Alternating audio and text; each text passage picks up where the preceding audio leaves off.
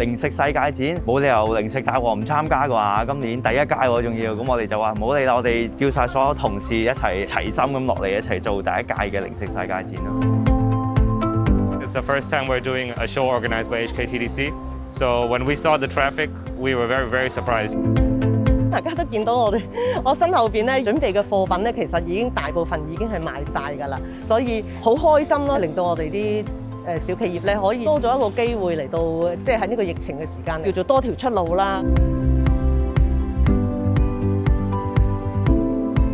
有2年冇擺過展覽啦，咁都希望可以睇下人流啊各方面啊嘅安排同埋防疫嘅措施係點樣啦，咁好讓我哋喺嚟緊嘅美食博覽做準備咯。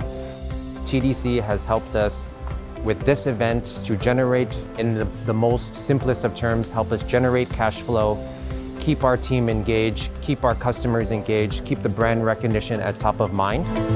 其實開拓咗我哋眼界之餘啦，其實開拓咗我哋朋友圈。咁其實我哋同唔同嘅檔主啊，同唔同嘅參展商啊，其實都喺過程中有個交流啦。呢個係非常好，因為你好難有機會會喺一個場合度揾到啲志同道合嘅人同你一齊上。透過呢一次機會，可以俾到我哋可能有一個再深一層嘅交流。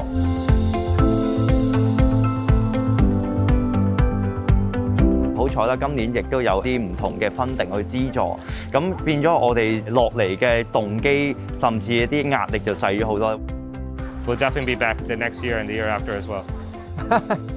Yes, absolutely. We have 4 booths here. We want 8 booths next year.